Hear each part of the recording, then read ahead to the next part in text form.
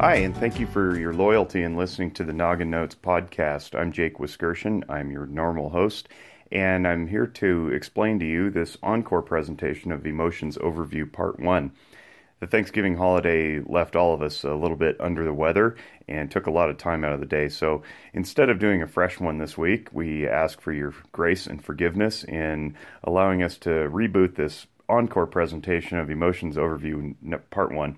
And hope that you find it just as invigorating as the first time you heard it. And if you're hearing this for the first time, well, welcome to the podcast. This is a great place to start. Thanks again, and we wish all of you a wonderful December and happy holidays. Hey, it's Jake Wiskerson. Welcome to the Noggin Notes podcast. This is episode number 2. Noggin Notes podcast aims to educate and enrich your noggin on all matters of mental health and wellness. Episode number 2 is going to discuss emotional functioning, and although there are 10 discrete emotions that we experience as human beings, we're going to get into those in subsequent episodes. We're not going to go over all of them here because that would take way too long, and we pride ourselves on being pithy and short with our podcasts. After all, in this day and age, everybody's attention span is short, so we figured we'd just play into that. So today's episode, we're going to dive into some emotional functioning and discuss the difference between cognition or thinking and emotion or feeling. And the episode is sponsored by Zephyr Wellness. Check out zephyrwellness.org to learn more about how Zephyr is bringing an innovative and philanthropic approach to mental health practice. I'm broadcasting from the United States of America, but we understand that we have an international audience. So at the end of the show, we're going to give you some resources internationally to help out with anything that you may be struggling with. For now, we're going to launch into the idea that we have emotions and we have thinking. And so while you're listening to this, I want to picture in your minds, if you will, 2 tanks connected by a mutual pipe. They could be any tanks of any size, but you got 2 tanks, and they're connected by a mutual pipe. And if you imagine pressure on one tank, it's going to be pushing down so that the fluid flows into the other tank. If this makes sense, then raise your hand. Great. Everybody raise their hands. I'm doing well. So as one tank, the full tank, has got a lot of fluid in it, we'll call that thinking. And the other tank will be called feeling.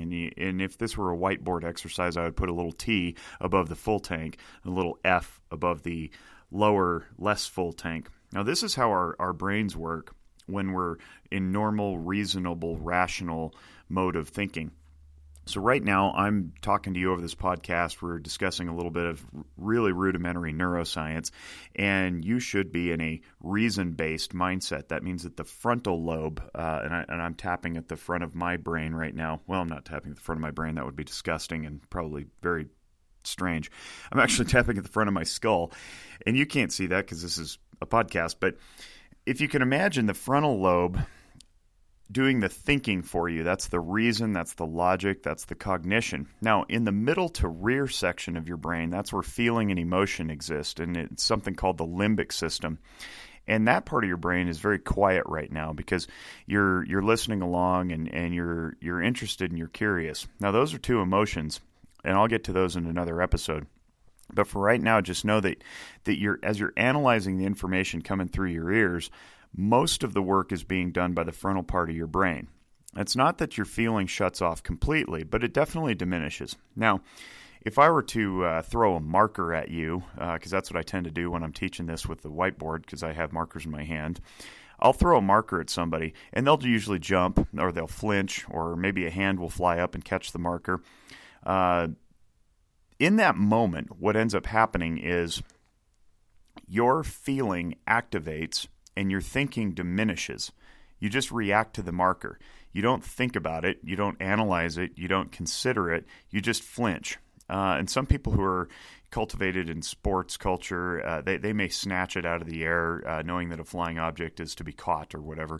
But again, they don't think about it. And so if you go back to those 2 tanks that I had you imagine, in that brief instant when the marker is flying through the air at the person's face or chest or whatever, those tanks invert, and the pressure goes down on the thinking part and goes up on the feeling part.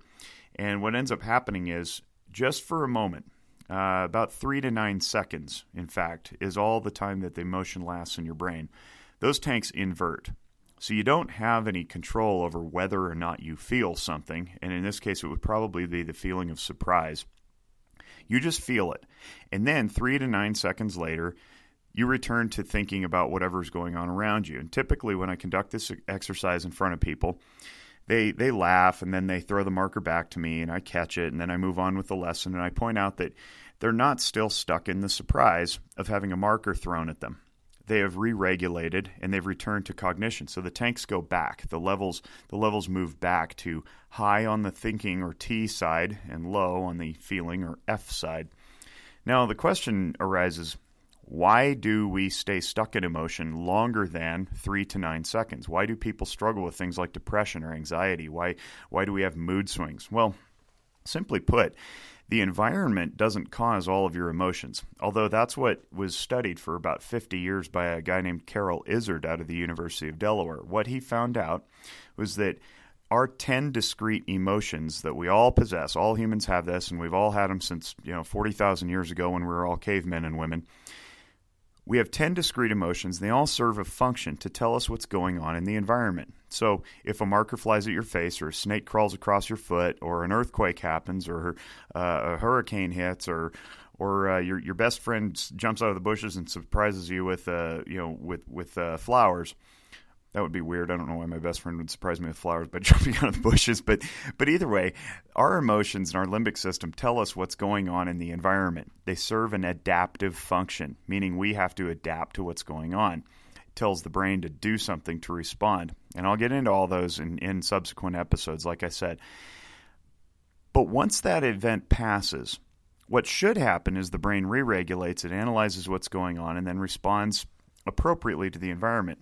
So when we stay stuck in emotion, what ends up happening is the frontal part of our brain, the part that we can control, the thinking, the feeling, the cognition, that part sticks on the event. We return to it, and then we relive it. So what we're doing is we're literally altering our own brain chemistry by what we focus our attention on. So if I think back to the snake that crossed my path, or I think back to the marker that was thrown at me, then I can stay stuck in that by reliving it over and over and over, whether it was surprise or fear or excitement or whatever it was. Similarly, I can turn my attention to future events that have yet to happen, and I can live in that emotion anticipating what might happen. So if I'm on a baseball field and we're nearing the end of the game, I can anticipate winning the game, and I can feel a sense of excitement even though the game is not over, even though it's not complete, even though we have not actually won it.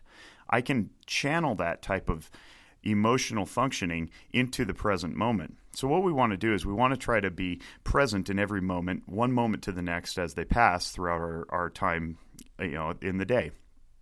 If we don't, if we allow our attention to drift to the past or to the future, what we end up risking is a false sense of emotional functioning that then gets played out in various forms. So for example, if I bring in negative energy into an interaction that has nothing to do with the person that I'm now speaking with, it's probably because I focused my attention on something else prior to that interaction. I may have had a bad day at the office, or maybe somebody cut me off on the road, and then I get out of my car and I walk in and I talk to somebody else and I'm just irritated and I bring that irritation in with me. It's because I'm not fully present for the person in front of me. If I turn my attention to the person in front of me, all that stuff about whatever happened beforehand doesn't carry with me. So we have an incredible amount of power that we possess in our minds in order to focus our attention on that which we want to experience rather than that which we have either already experienced or have yet to experience. And by the way, there's an idea in our field that says that depression is generically coined as when we focus on something and we fixate our thoughts on an event in the past that has already happened that we can't do anything about. We stay stuck there and we fixate our thoughts and we relive that sadness of whatever happened. And generically, anxiety is when we put our focus and when we fixate our thoughts on something in the future that has yet to happen. So if you're struggling with anxiety or depression, think about where your attention is spent most of the time. If you're struggling with anxiety, chances are you're anticipating something in the future that has yet to happen. And if you're struggling with depression, it might be an indicator that you're struggling with moving your thoughts off something in the past that has already happened. Can't change the past, and we can't change the future. All we can do is live in the present. I'm really excited to get into more emotional functioning as we go down the road. We'll discuss the 10 discrete emotions of sadness, fear, anger, joy, guilt, disgust, shame, contempt, and excitement and surprise as we go through these episodes, and I'll explain the adaptive functions of all of them. So I'm going to wrap up because I promised you that it would be short. We like to keep things under about 10 minutes or so if we can. And if you enjoyed this, we encourage you to go give us a rating and a review at iTunes or in the Google Play Store or any other podcast app on which you may be listening to this. And reminder that this is not a substitute for professional counseling. So if this stirs something within you, if it shakes something loose and you want to go analyze this further, we really encourage you to do so. There are some great websites that you can access. In the United States, there's psychologytoday.com, aamft.org, which has a therapist locator. And in Europe, you can go to mind.org.uk or sane.org.uk and seek some professional help. There are those of us out there who are licensed and have practiced thousands of hours doing exactly what I'm doing right now, which is educating and nourishing your mind. So for Zephyr Wellness and for Noggin Notes, I'm Jake Wiskershon, and I look forward to speaking with you yet again on the next episode of the Noggin Notes podcast. I wish you great mental health.